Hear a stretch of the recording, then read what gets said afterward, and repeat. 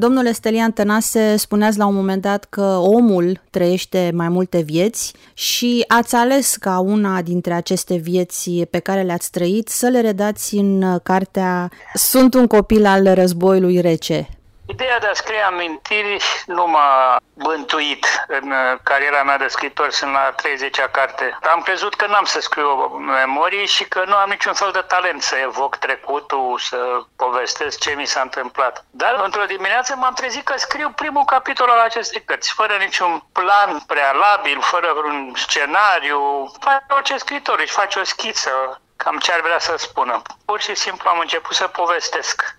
Încet însă s-a desprins o temă, pentru că nu e o carte de amintiri propriu-zise. Cineva care își amintește în mod obiectiv cum s-a petrecut nu știu ce eveniment la care a participat. Și este o carte care nu este nicio istorie a Războiului Rece, care am fost contemporan din nefericire, și nici amintirile mele personale strict subiective.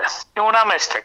Adică m-am întrebat la un moment dat ce influență a avut acest război rece, războiul din Vietnam, criza din Caraibe, invazia Cehoslovaciei, etc., etc., asupra vieții mele, a prietenilor mei, cartierului Baiera Vergului sau Obor, în care m-am preumblat în acei ani, și mi-am dat seama că dacă la început am crezut că nu este nicio legătură, de fapt viața noastră a copiilor de atunci, a adolescenților, a tinerilor, era strâns legată, era determinată de ce se întâmpla la Washington sau la Moscova, de ce se întâmpla războiul din Vietnam sau în Caraibe și așa mai departe. Și am încercat să împletesc cele două teme, să le pun față în față, să le intersectez, și a ieșit cartea pe care o aveți. Pe de o parte e o discuție generală despre cum a fost lumea după al doilea război mondial, pe de altă parte este cum a fost această copilărie sau această generație care s-a născut la sfârșitul anului 40 sau ca mine la începutul anului 50, cum și-a dus ea viața, și nu numai la București, ci toată Europa, toată lumea.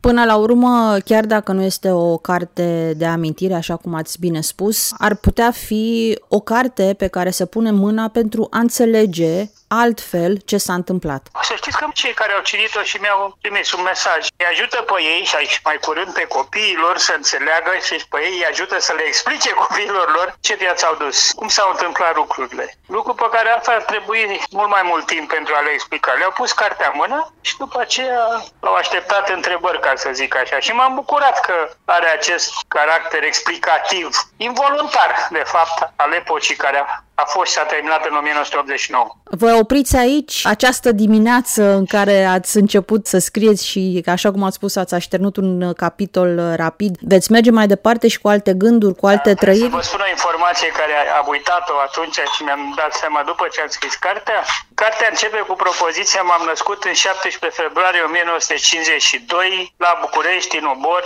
În 17 februarie 1952 Ian Fleming începea să scrie Casino Royale, prima carte din ciclu James Bond. Era frumos detaliu să-l pun acolo, da? Era ca o ironie. Atunci mi-a scăpat.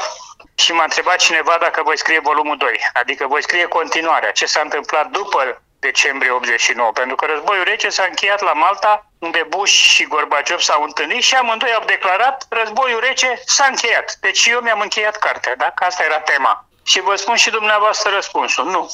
Este dificultatea să scrii despre evenimentele și istoriile în mișcare, care se derulează. Pentru că una e să scrii o epocă închisă, epoca războiului rece, și alta e să scrii despre tranziție care nu s-a terminat. Și aici sunt două probleme. Una este faptul că nu am detașarea necesară față de evenimente ca să le descriu cu obiectivitate, așa cum am făcut în primul volum, sau sper că am făcut primul volum. Și al doilea lucru, e foarte greu să scrii despre oameni vii, oameni cu care te întâlnești zilnic, oameni cu care interacționezi, trebuie să treacă un timp, trebuie să ai o anumită distanță.